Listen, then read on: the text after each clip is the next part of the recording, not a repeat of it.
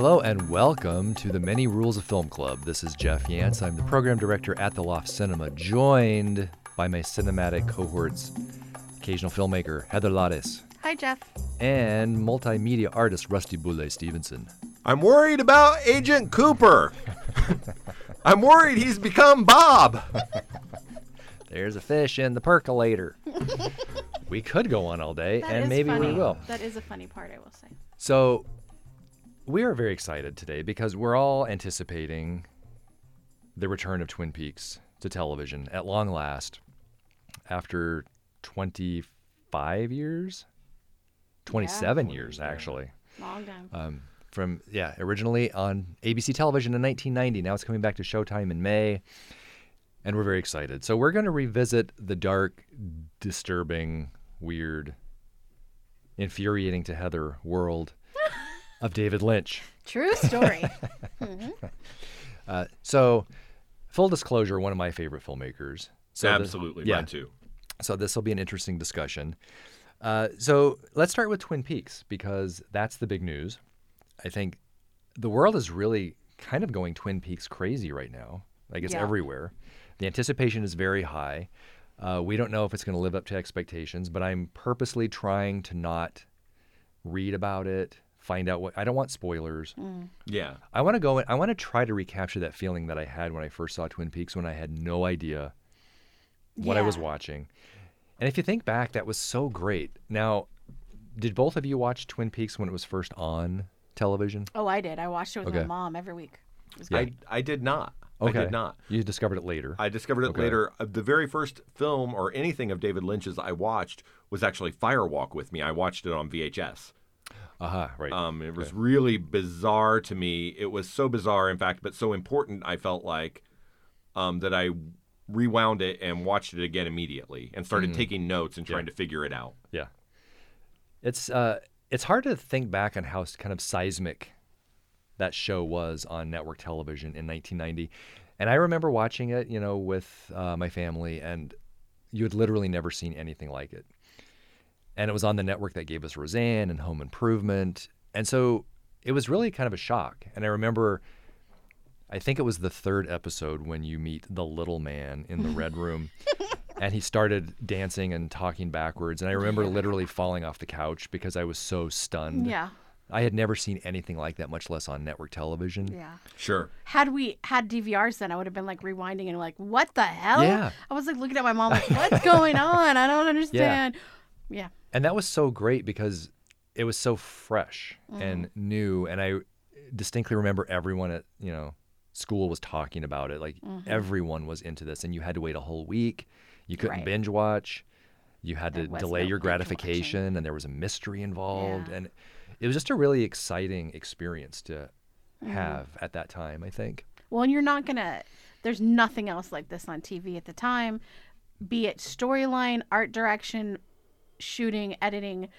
All of it was completely different from anything you're going to see on network TV. Like, it's crazy that was even, the new revamp is going to be on Showtime, and so that can have some more freedom. But just having that whole idea on a network television show is crazy. And it was very cinematic. It felt different from television in that sense. It felt like a movie, but a weird movie. Every episode felt like a film. When I go back and watch them, I didn't watch them again when they were playing. I watched them on VHS. But each episode, even now, you can watch it on Netflix, and there are, especially the Lynch directed episodes, they feel like a film. Yes. Very cinematic. You can see his signature camera style is there throughout. Yeah, it's weird editing. His weird editing, his ability to take everyday common occurrences and make them feel surreal. Yeah. And terrifying. Yes. Absolutely. Yeah. In ways that you couldn't really even perceive why it was frightening. It just felt unsettling. And I think a lot of that is to do with the music and the sound design. Oh, yeah. Music for sure. Yeah. Kind of a master manipulator of music, I think, and heightened emotions that music can create in a viewer. Yeah. Well, and sound design, like you're saying, though, too, he's always got all these industrial sounds. Yes. And that adds a sense of ominous presence of sorts, those noises and clunks. Right. And if you remember, the opening credits of Twin Peaks were so beautiful and serene, and there was that lovely Angela Badalamenti music. It's like a trick.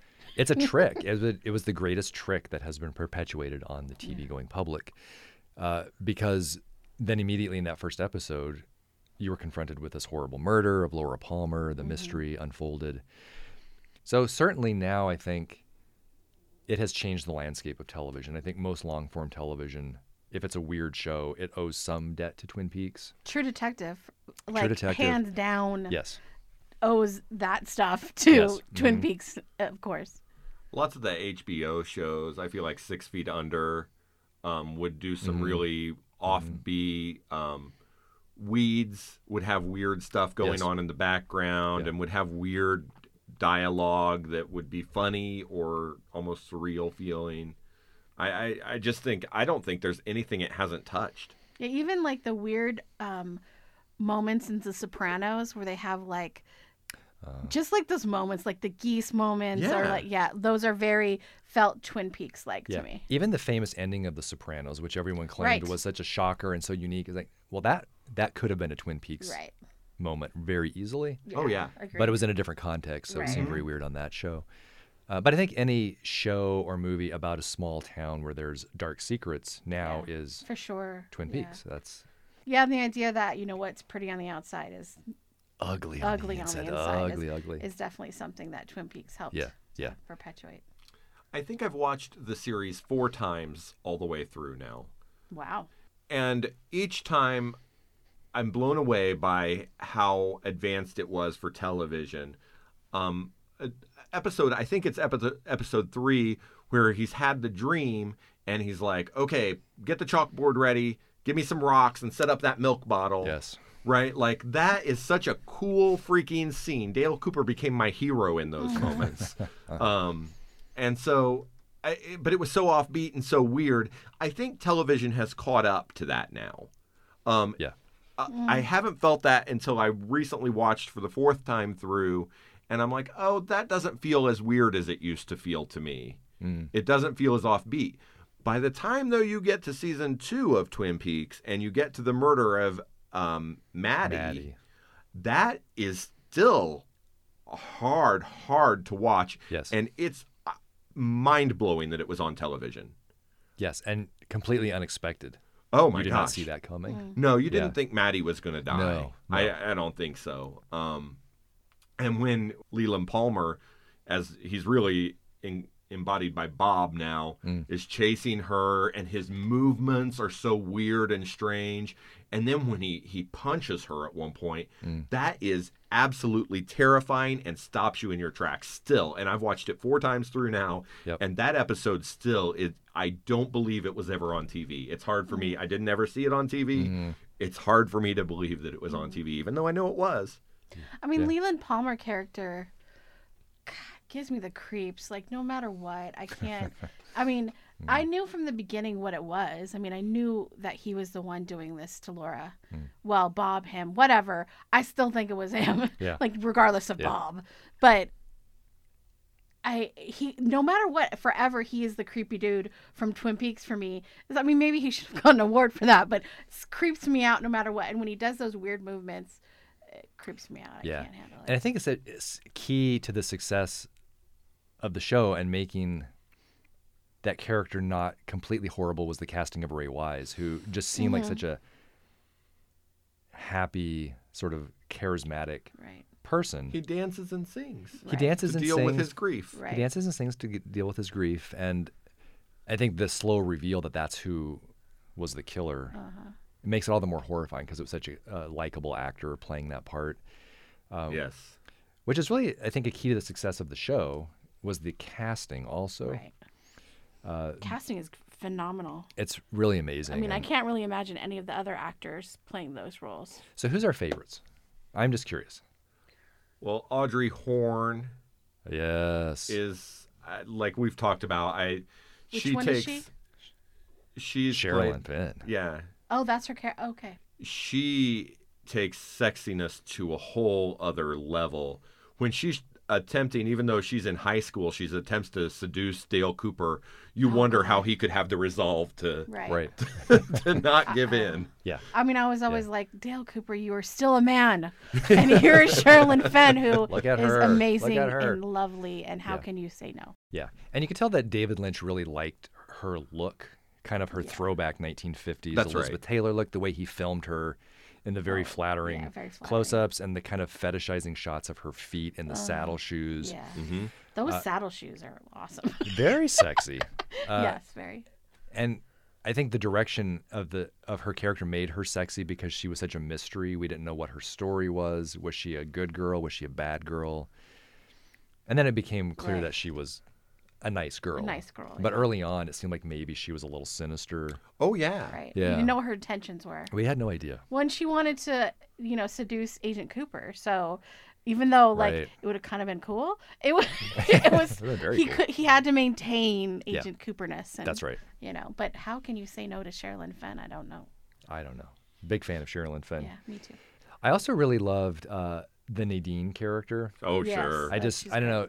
And she and the log lady to me sort of epitomized the weird vibe of the show. The log lady's crazy. Yeah. So they both had sort of an overt marker of their weirdness, whether it was the eye patch on Nadine or Yeah. the log that the log lady had.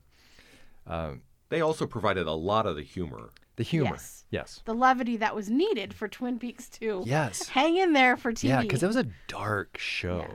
I mean, had it not have those moments of levity, I don't think people would have followed it as much. I No. mean, even though Agent Cooper, he's kind of like the straight guy, Mm-hmm. but they needed those funny moments here and there to keep people going. Oh yeah, you needed Lucy and Andy Yeah. and the donuts, and Yeah. you needed all of that because otherwise it would just been completely soul-crushingly Yeah. depressing. Horrible. Well, and it's interesting because those are moments of levity, but like Nadine, that's a really sad It's sad. Yeah. story when Right. you break down the story and look at how Yeah. she and Big Ed got together and stayed together and that he Right. really was in love with someone else. It's all really sad. Mm-hmm. But they're able to play it for laughs with the silent drape runners and Yeah, cotton balls. cotton balls. Oh my God, I You forgot spilled about the oil cotton on my balls. cotton balls. Oh, yeah. What about the cotton balls? Yeah. Oh wow. It's Yeah. so good. It's so good. Obviously, that's why we're talking about it. But Yeah. I love the Nadine character. I love Big Ed. You know who I like too is Bobby's father, Major Briggs. Major Briggs. Oh, yeah, yeah. thanks. Yeah. He's a really neat character Mhm. that borders on what Agent Cooper is too, right? He works for the government. Right. He seems to have this secret knowledge. He's very straight. Super straight, Yeah. super duper smart. Yes. Next level smart, in fact. The way he talks to his son is really brilliantly done. Mhm. Though the script is so great when he's talking to Bobby. I love those moments. Yeah. So I like Major Briggs a lot too. Mhm. Well, you get why Bobby is who Bobby is when Yes. you meet his dad. Yeah. Yeah. Yeah. And then when the UFOs show up in season 2 and his connection to that, it just sort of it opened it up into a whole new realm that I think the new series might explore. We don't know. Yeah. Yeah, I don't know. We'll find out. I think my favorite character would be Agent Cooper. Yeah. Yes. Yeah. But Heart of the Sherilyn show. Fenn is like a hard next, Yeah. So, but yeah, I loved watching Kyle MacLachlan on screen anytime for the most part. So not just because he's attractive, but he's just got presence and he plays that role so well. He's so good, and I feel like in a weird way he was sort of underrated Yeah.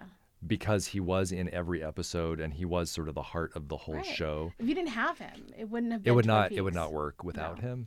No. And clearly he is David Lynch. He's playing David Lynch. Yes, Yeah. In the that's show, what the attitude of David Lynch. everything that I see about David Lynch tells me that that's correct.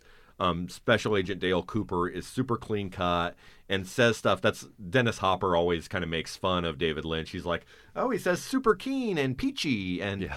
things Well, like his that. voice lends it to that as well. It really Yeah. does. Yeah. And they also look alike. Kyle they do. MacLachlan and David Lynch look similar. They look like former Eagle Scouts. Yeah, they have the same Yes. Yeah. features. Which yeah, Lynch yeah, wasn't. yeah. Yeah. Lynch was an Eagle Scout, Yeah. indeed. Yeah. Yeah. So the show obviously drew a lot from David Lynch's previous films. I think it was sort of a culmination of a lot of things he had been working on up to that point. And then his films after that sort of expanded upon it. So I wonder if we talk a little bit about his cinema and kind of how it relates to Twin Peaks.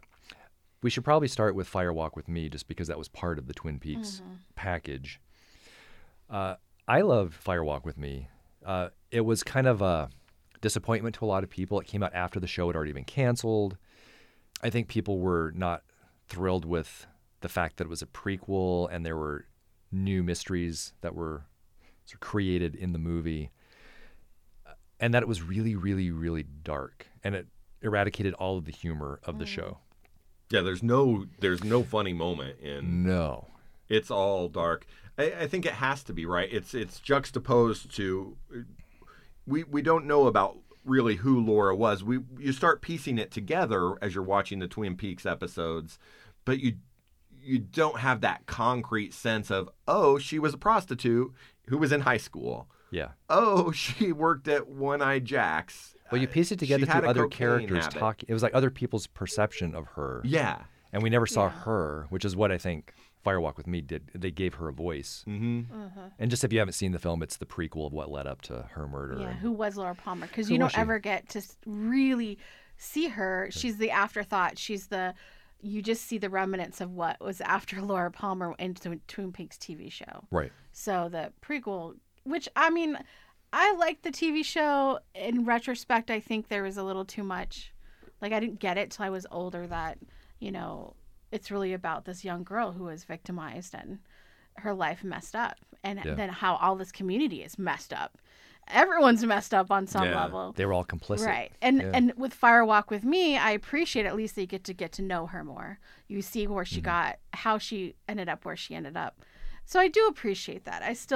I needed some of that levity that the TV show had. Yeah. I mean, I'm not a fan of Firewalk with Me. Okay. I am glad Yeah. that I watched it. Yeah. I'm just, it was hard to watch for me, but Yeah. I mean, I guess everyone should be hard to watch for everyone, but Yeah, I like that because it humanized her and it also gave her some redemption. At the end of the film, she meets the angel Right. and sort of takes her That's into true. a better place. And I don't think we're spoiling anything about who the murderer was in Right. Twin Peaks here at this point, but it was her father. right. Yeah. If you don't know that by now. Yeah, and so there's obviously an incest angle going on, which I think was not made visually explicit until Firewalk with Me. And Exactly. and you saw it happening. I think that was very disturbing to people because they didn't register that on the show. And even though they say Agent Cooper's friend who comes in and does the forensics, I forget his name right now, but he says, newsflash, the lady had a cocaine problem, Right. Yeah. right? Yeah. Even though they say that in the TV show, you Yeah. don't see it. Right. Right. You don't see that cocaine is so prevalent on the TV show as you see it. You don't realize that prostitution plays such an important role in the TV show as you do when you see what Laura actually went through. And that's that's when they're burying Laura, when Bobby's like, you want to know who killed Laura? You all did. And that's what that's what Twin Peaks is so brilliant is showing that a community can let somebody who's so important to the community, everything moved through her. Right. Everybody had connections to her, and they all saw there was a problem, and everybody was just out for their own Right. and not looking out for Laura. And that's why there's the line, it's when Leland's in prison in season 2, and they're like, maybe that's what Bob is. It's the evil that men do. And that's what Twin Peaks is showing you, is the evil that men do. Like, everybody was complicit in not recognizing what was going on and being a part of it. Well, even Donna let her down. I mean, Yeah. even her best friend let her down. Right. And so everyone let her down. I mean, Yeah. I guess Humanity. I do appreciate Firewalk with Me because it gives her that voice and you get to see that, that kind of thing. Yeah. I think Firewalk with Me is a film that we haven't quite come to grips with yet, honestly. I agree. I think our feelings about it were so complicated by the show. Yeah, for most people. Yes. Not for me. Because it was a that's what different experience, but you wanted the same. I think a lot of people wanted the same Yeah. experience, which they didn't get. But it's not necessarily a standalone film either. No, and that's probably why I watched it the second Yeah. time right away, is because I Yeah. didn't completely... You can't completely understand that Well, film. right. If you haven't seen any of the Twin Peaks Right. and you watch Firewalk with Me, I think you're going to be a little lost. A little bit confused. Yeah. But there's a lot of stuff in it, too. I mean, I was really interested in what was going on with David Bowie. And That never gets right. explained. No. that never gets explained. And who is it that's the other agent? Chris Isaac. Yeah, Chris Isaac. Whatever happened to him? Is in. He just disappears. He disappears under the trailer. I know, with that stupid ring. Yeah. Stupid all ring. of that stuff. And that had nothing to do with, but that had me just fascinated. That had me fascinated watching the film for the first time. But I feel like I appreciate movies that make me think and like want to find out the mystery.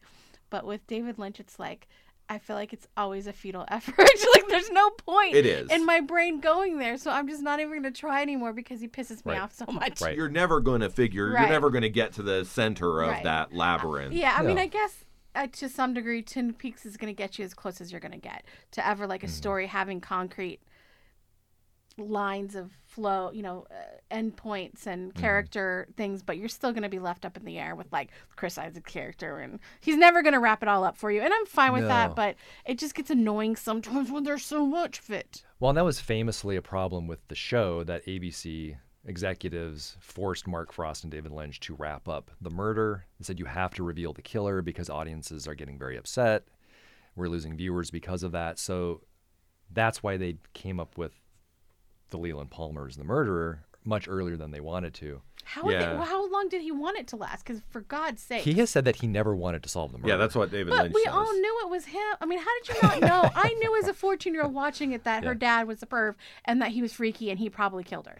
Like, so I just don't understand that, like letting that go for so long. What's the point? But I feel like that could be the point, that everyone was capable of murdering her. Yeah. And that could have been explored had the show gone on and on. Like, everyone had a legitimate reason. I can see that in their own mind. That's a good point. Everyone was definitely capable, and that town was messed up enough to. Well, and that's the whole thing. I think he says that's a MacGuffin. Laura's killer is a MacGuffin of sorts, because what the show's really about is about the town. You Twin can't Peaks, have a MacGuffin on TV. I'm sorry. Well, I think it's a hard time. I'm just saying that's what he says. I think it's a hard time. Well, that's what he found out, that you can't. Oh, he's Yeah, such. yeah, It you're makes not me allowed so to. mad. You Yeah. can't have a MacGuffin on TV. I'm sorry. It's the same thing if you've ever watched The Killing, which is a brilliant television show. They had you didn't get to find out who the killer was to the end of season 2, and I was so pissed off because I was like, I'm deep in this. So you just can't have a MacGuffin on a TV show. I'm sorry, unless you're like gonna do an HBO thing and you have 8 episodes. That's fine. But it's just too much. I can't. He's so Oh, it makes me so mad. To think that he could get away with a MacGuffin on TV is ridiculous. But don't you kind of love the fact that he tried? That he was Sure, trying. I give him credit for trying trying. to change it. He was trying to change TV in big ways, Oh. and He he did. did, I and he think did he do did it. for sure. It did happen. Yeah. He totally did. I give him that Yeah. credit. And I just think that was such a great pop culture moment, that America was embracing of this very weird thing they had never experienced before, and they were riding along with it up to a point. America. People are not going to go with you too far. I mean, No, they're going to fight back. He if you're pushed not it too giving them- far, I think, for people's taste. Yeah, I mean, it was really hard to watch. The thing about the TV show, though, too, is they really screwed with it. I mean, at one point they had it on Saturday nights. Yeah, they did mess up. That the was scheduling. a terrible night for it. Yes. Right. That was David Lynch in a really great interview with David Letterman is like, people who like Twin Peaks, they're party people. And so Right. So they're not home on Saturday nights to watch. Yeah. And then I loved there's a line on Wikipedia that's really interesting. That's like, executives determined that the same people who like Cheers would like Twin Peaks. I was like, oh, sure. So they didn't want to put them against each other. Right. So they didn't want it on Thursday nights. But having it on Saturday night was terrible. And of course you were going to lose viewership for it. Oh, of course. I mean, and that's why now, thank God, we're in the 21st century and we can watch stuff whenever we want. I don't have to. right. I mean, That's sure, right. you still have to wait for them to release it on whatever platform they're going to. But, Right. I mean, thank the Lord we don't have to worry about that. 'Cause Yeah. But I think about Twin Peaks being released now, I don't think it would have the impact that it had then. Agreed. If it was a new program today, just because there's so much content out there. Yeah. Everyone was forced to watch one of the networks back Right. then. Pretty much, yeah. You had 4 options: ABC, CBS, NBC, Fox. Yeah. And so that made everyone watch this show and talk about it and develop an interest. And now it's so fragmented. I don't think it would connect the same way. No, I don't think so. So I think timing was everything. Yeah, Yeah, it we'll was. see how it goes. We'll see how it goes with It's this. still going to be a weekly thing with Showtime. They're not going to dump That's all the right. episodes. So That's right. People are going to have to wait. Yeah. I think it's going to be a huge hit, though, and Everyone's obviously dying to know. there are so many people, and that's it. Twin Peaks was probably one of the first shows I did binge watch because I didn't watch it until it was out on VHS, and so I would just watch one. I mean, I was a junkie. Yeah. I was ready to watch it and watch it and watch it. I hated it when it didn't watch ended. TV shows on VHS ever. Oh man, I don't even know how many times I've Unless watched I Twin recorded Peaks. them. Yeah. All the way through, just dozens probably. Yeah. Oh wow. Oh yeah, it's my go-to always. Yeah. I get it. Yeah. I get it. It scares my wife. My wife can't Yeah. even look at Bob. Well, It freaks me out. And yeah. honestly, like last night I fast forwarded a little bit through some of I Yeah. just can't, like, seriously. I'm over like people victimized like Oh, that. yeah, I yeah. just can't. It's Yeah. hard.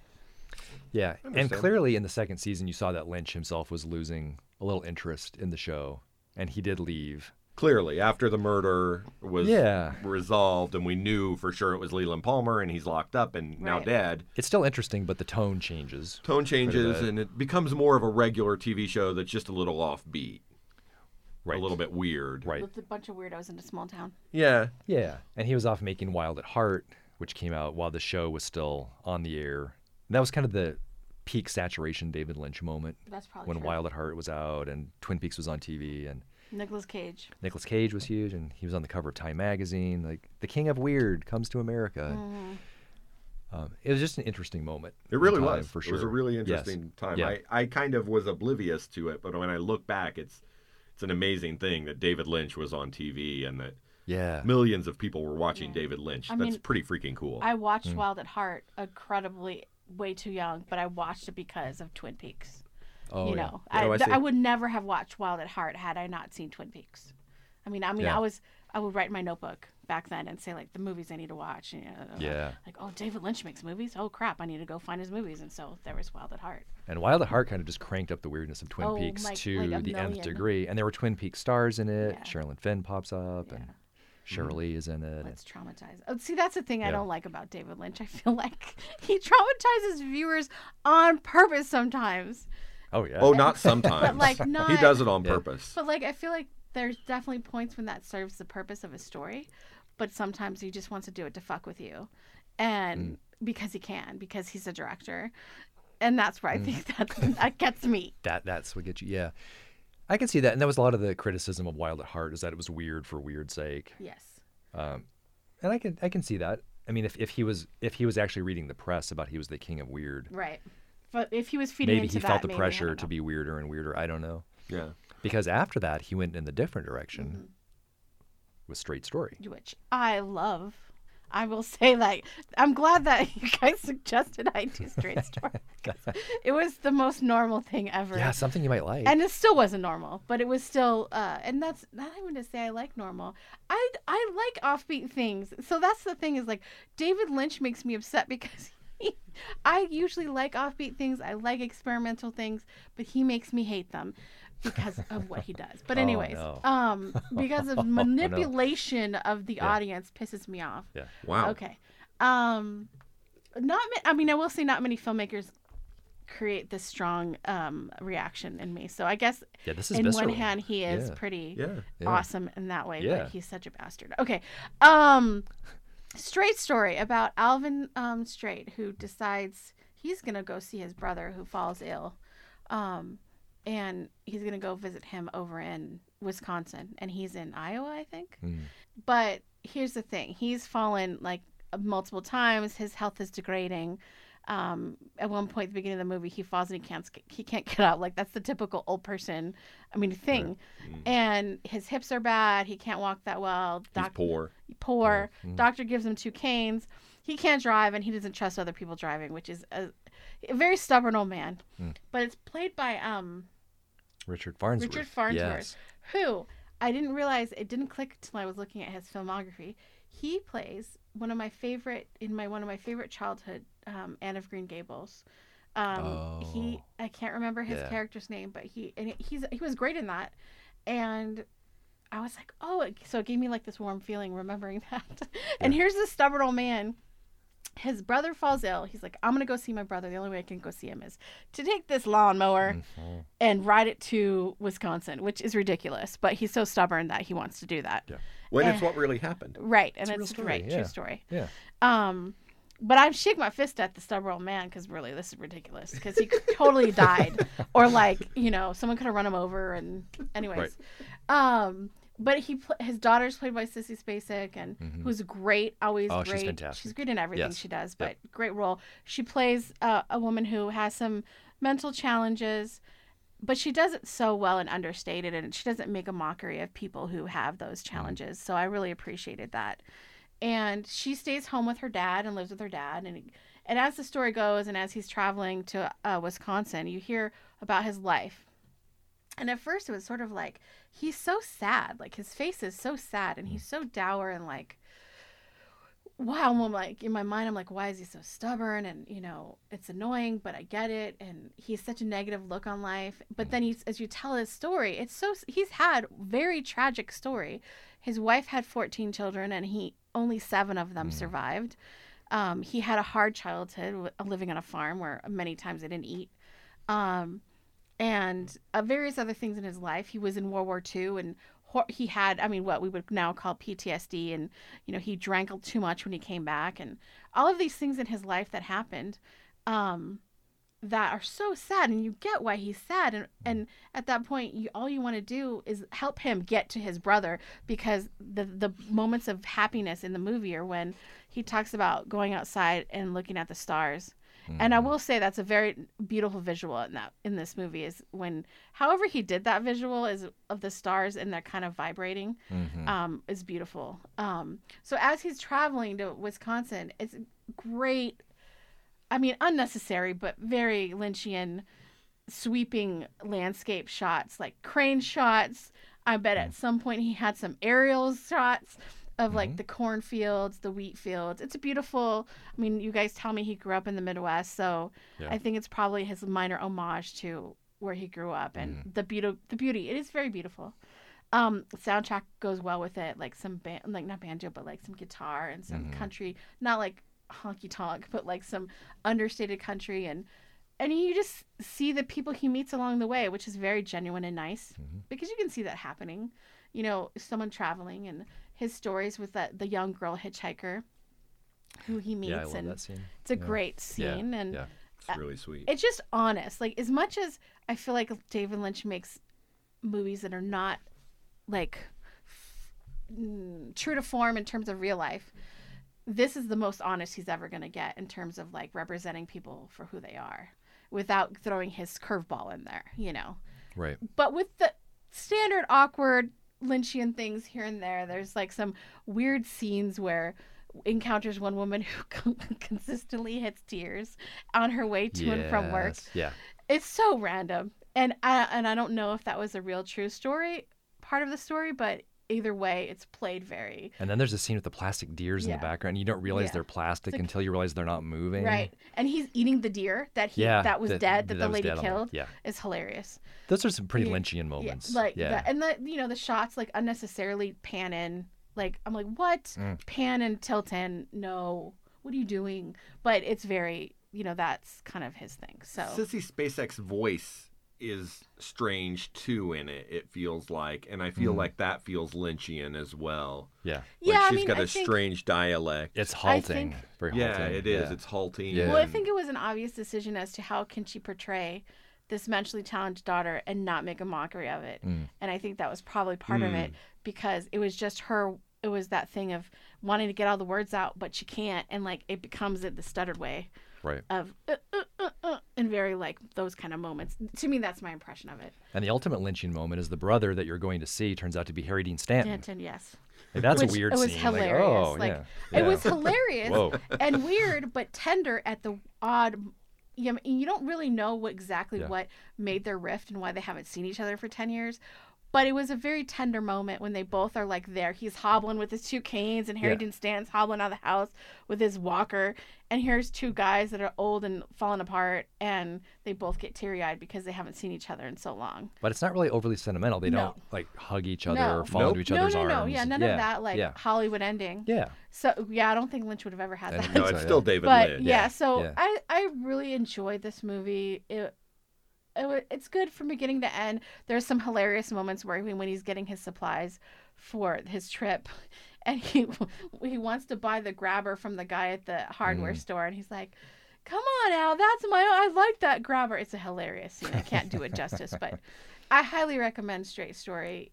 It's rated G. It's a Disney movie. Yeah. It is a Disney movie, and it's not that kind of. There's still enough like Lynch stuff in it that makes it good and not like schmaltzy. Some beautiful shots. Beautiful. The cinematography is great. And Richard Farnsworth is great. It was nominated for the Oscar, and he died right after the movie. Yeah, and he had bone cancer. He was sick during the whole filming of the film. I mean, every time he gets off that tractor, I'm like, it hurts. That had you to feel hurt. it. You know it's gonna hurt. Yeah.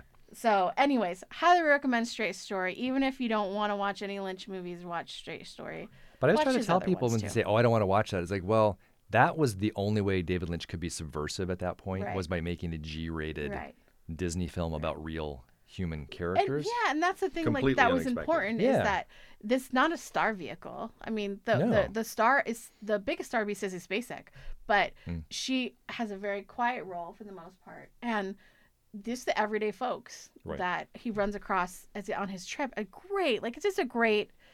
However, he decided on those actors are great, and Richard Farnsworth's great. You believe them. I believe every moment of this, even though it's a little weird. Yeah. I believe every moment. Yeah. Again, that's David Lynch's type of surrealism, though, is it's based on reality. Mm-hmm. Almost always, he will take stuff that might seem on the surface completely surreal, but it's based on reality. He shows us the surrealism of everyday life. Mm-hmm. Yep.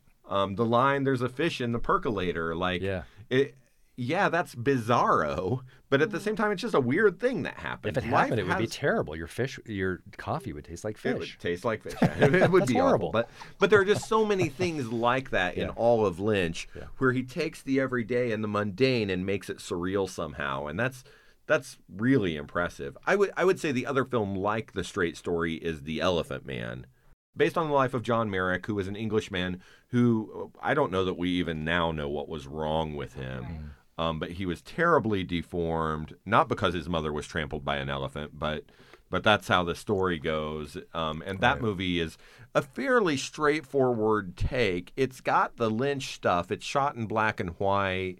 Mm-hmm. It starts with a dream. It ends with a dream. Mm-hmm. It's got all the industrial sounds and stuff. And unlike The Straight Story, it really is terrifying regularly. Just because the music makes it terrifying, you really feel for Mr. Merrick. You really sympathize with him, and then he's just taken advantage of at every turn. The acting's great in it, though. The sound design is great. The set design is great. I think the cast is really good. John Hurt is fantastic, unbelievable as the Elephant Man. Yeah. And so I put those two films together as Lynch's most accessible work. I would agree with you. But what I love about Elephant Man, among many things, is that it's actually a great companion piece to Eraserhead. Yes. Which was his previous film, his first film. It shares a lot of the same traits, but it's just made a lot more accessible because there's a narrative. But Eraserhead kind of laid the groundwork for all the David Lynch movies, I think. Mm-hmm. In the 70s, over the course of several years, took a long time to get the money to do it. I think famously said there's shots where Jack Nance as Eraserhead opens a door, and then they didn't film him coming through the door till a year later. So they had to be very careful to make sure he looked the same. He had to keep that crazy hair for like 6 years. The perils of low budget filmmaking. Mm-hmm. And Sissy Spacek, production designer on Eraserhead, and was one of the producers who raised money for the film. And, they're longtime friends. Yeah. But Eraserhead, I think, is one of my favorite films just in general of all films. It really opened up my eyes to nonlinear experimental filmmaking. And it's really the film that I think most closely approximates a dream. Yeah. Or a nightmare, I guess, rather. It would be a nightmare. In the way that surrealists, I think, have always strived to do. That there's not logic necessarily, but you feel it. You feel that something is happening. And it feels very personal. I think it's the ultimate Father's Day film. if you're looking for a film to share with your dad. Well, I'm gonna watch it. I haven't watched it since college, oh. but I don't know. My dad would like that. I Yeah. am not going to watch it with my dad. Nope. Yeah. So Jack Nance has his girlfriend has this child called Eraserhead. We don't know what the deal with the baby is. It's kind of a horrifying. It's a mistake. The baby's a mistake on many levels. And the girlfriend leaves. She can't handle this weird baby, and so Jack Nance has to take care of it, and it drives him insane, and lots of horrible things happen. But it's got this great kind of industrial, kind of grinding, smoky, black and white, grainy vibe that I feel like is what I feel like when I'm having a nightmare. And that kind of pops up through all his films, certainly in Elephant Man. Right. Yeah.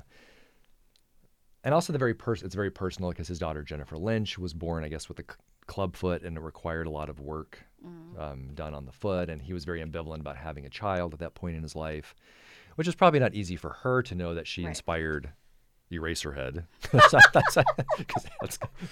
I don't think anybody wants that. No. As their... Thanks, Dad. I think he and Jennifer have had a kind of a awkward relationship. I can only imagine. Yeah. And then she wrote The Diary of Laura Palmer. Well, so she must click with him somehow. She clicks with him somehow, but then if you think about, she's writing the diary of this incest victim, murdered pervy, homecoming disgusting. prom Freaks me queen out. for her dad. Yeah. It's just it's an odd relationship. That's odd. Yeah, that's not normal. There's nothing normal about it. But Eraserhead's an amazing film, and it's not for everyone. And I've tried showing it to many people who just say, I just can't handle this. But if you get a chance to see it in a movie theater, that's the place to see it, because the sound design was designed to cause discomfort. Yeah. Well, I'm going to try to watch it with my headphones. Watch it with your headphones. Yeah. How it goes. Yeah. I love experimental. So if you can convince me that that Lynch does it really well and that I will like it, I will try it. I'll give it a whirl. And weird moments of levity. One of the funniest Thanksgiving scenes ever in a movie. Really? Okay. Yeah. No, that's right. Where they're eating the chickens and the legs start moving. Yeah. It plays funnier than as I describe it, but well, I'll buy it. I'll see it. And it's surrealism at its best. It's amazing that that's kind of a first film. He had done some short films before that are also surreal. Right. There's nothing about them that's not. But yeah, when he comes through with Eraserhead as his first film, it's really a pretty remarkable feat for that to be your first feature film. Yeah. It's amazing. Yeah. Well, and, despite my negativity of David Lynch, I do want to say, like, after thinking about him for these few weeks, I think he's a master at creating a feeling in a scene, a moment. Yeah. And maybe some of you might think a whole movie, maybe not, like me. Yeah. But I really think he creates these moments that are so beautiful. I will say I'm not a fan of Mulholland Drive, but I did rewatch it.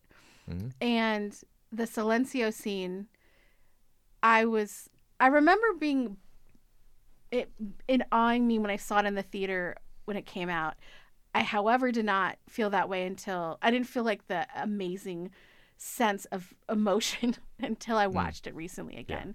Yeah. And how beautiful the blue light is, and how just the idea that what you see and hear me saying is not what's going on. Right. Which, I mean, I will say is pretty brilliant. I will say that. I would hope so. But visually, it's so stunning, and her singing is so, like, got me right in my heart. Oh, it rips you apart. And you see Naomi Watts and, like, her, like, freaking out. Uh-huh. And you get it because you feel kind of similar in a way.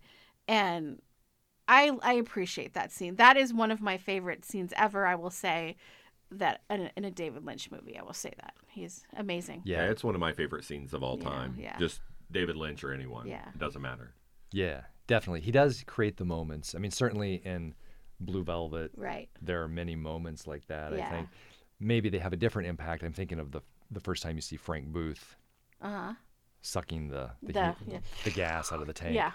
And I remember when I first saw that particular scene was so sort of damaging emotionally. Mm-hmm. It was almost difficult to get back into the film because you realize at that point, that was like halfway through the film, and you realize this is only the halfway point. What else am I going to experience in this movie? And it made me so uneasy.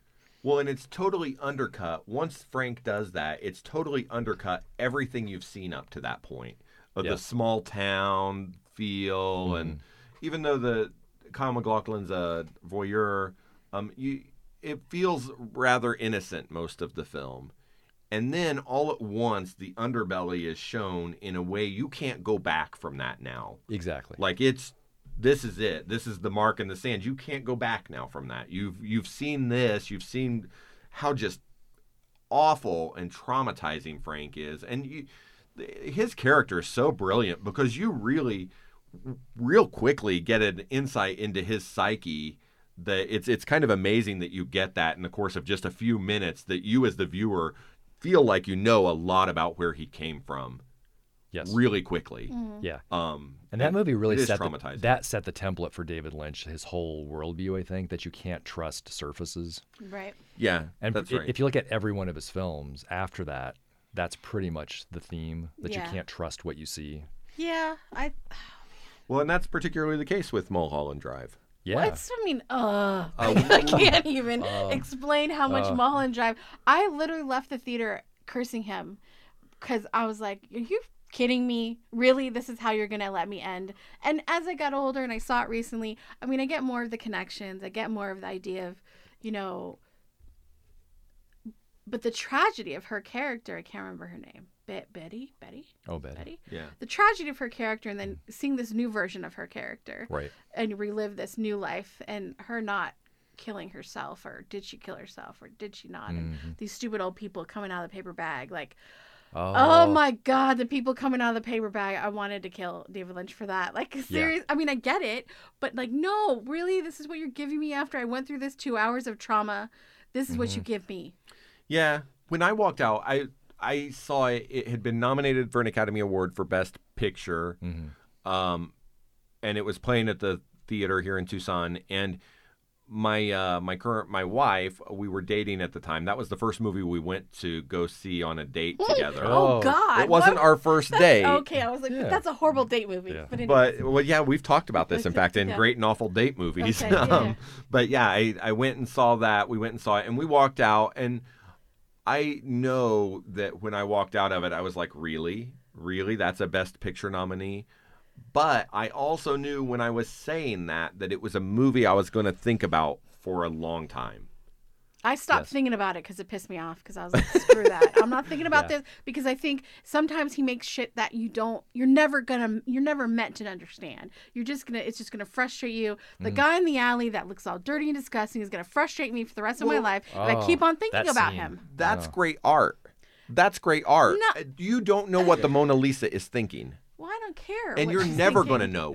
That's always going to be a mystery. But I don't care. That's always going to be a mystery. I don't care. And Mulholland Drive is always going to be a mystery to anybody who watches it. That's kind of the point. Yeah. I just think like, I don't know. It's and the whole like lesbian erotica from his point of view is annoying to me. Like, seriously. Like, I'm I get it. It was, early 2000s. You're not gonna. It's about rare enough to get an LGBT story. You're not going to get that as a Hollywood, blockbuster kind of thing. So I don't know. I think he's tiresome. He's tiresome to me.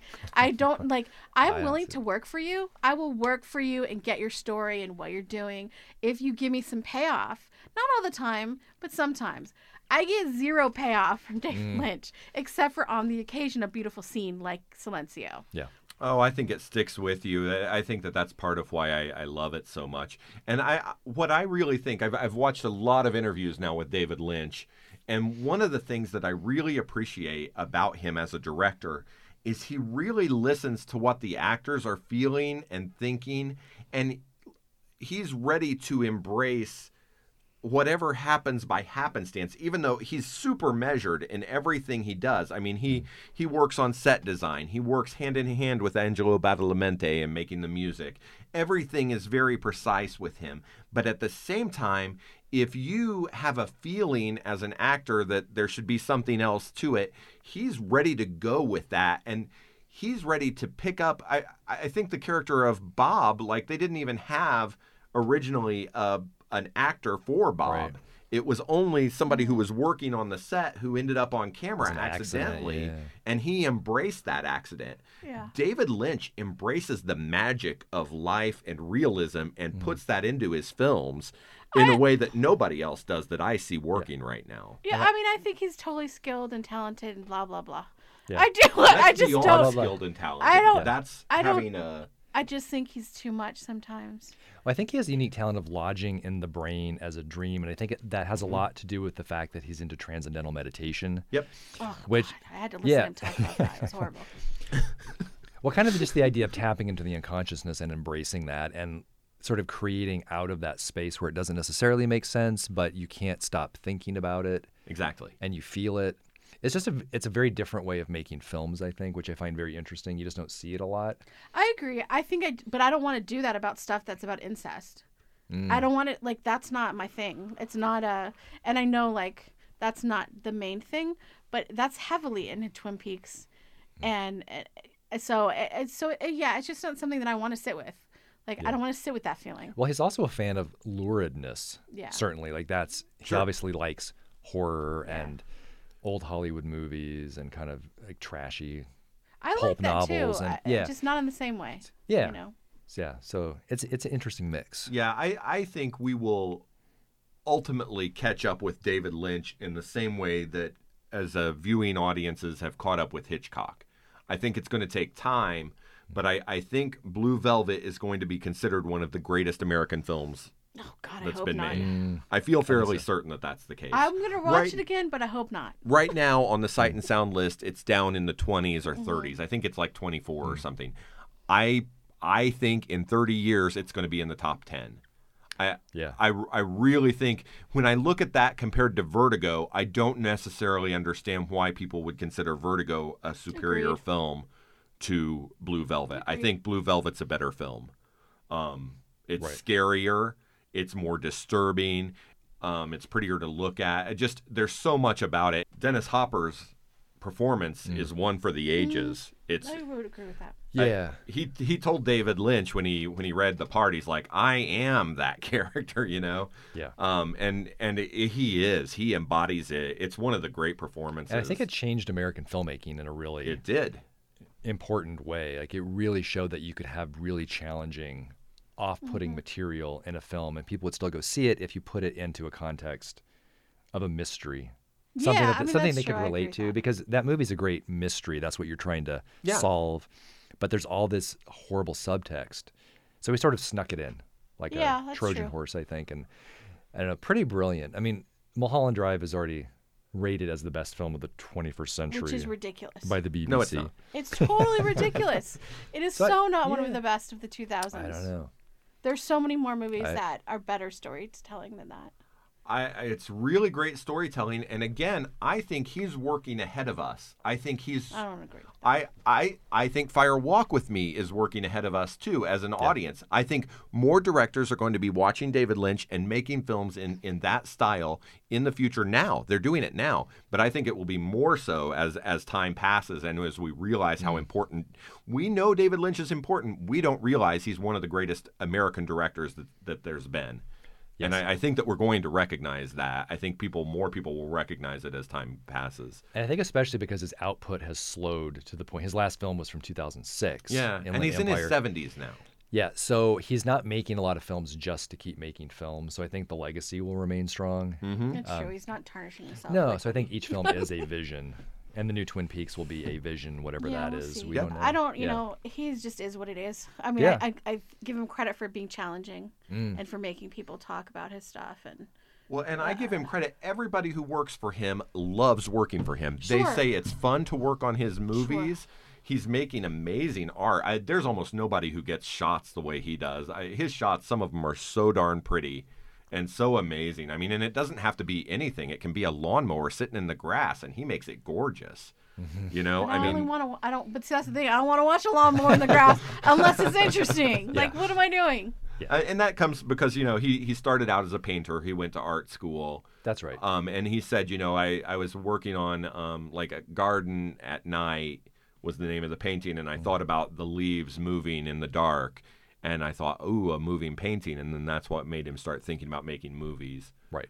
So he's coming at it from a different perspective. He is right from the than get-go. from most people Yeah. do. Yeah. And that's where in Twin Peaks in the series, when Special Agent Dale Cooper is about to try to unravel everything, he's on his vision quest, and now they've come to that bar, and all the people are together. He's like, I'm going to call this, the magic theory or whatever. I really think that that's almost how David Lynch works, is on magic theory.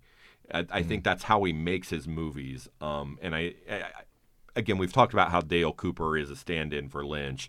And so I really think that that's how Lynch approaches making his movies. And there's something very special about that it takes a very special artist who can work that way, especially when it comes to making movies when you're working with so many different people, a cast and crew.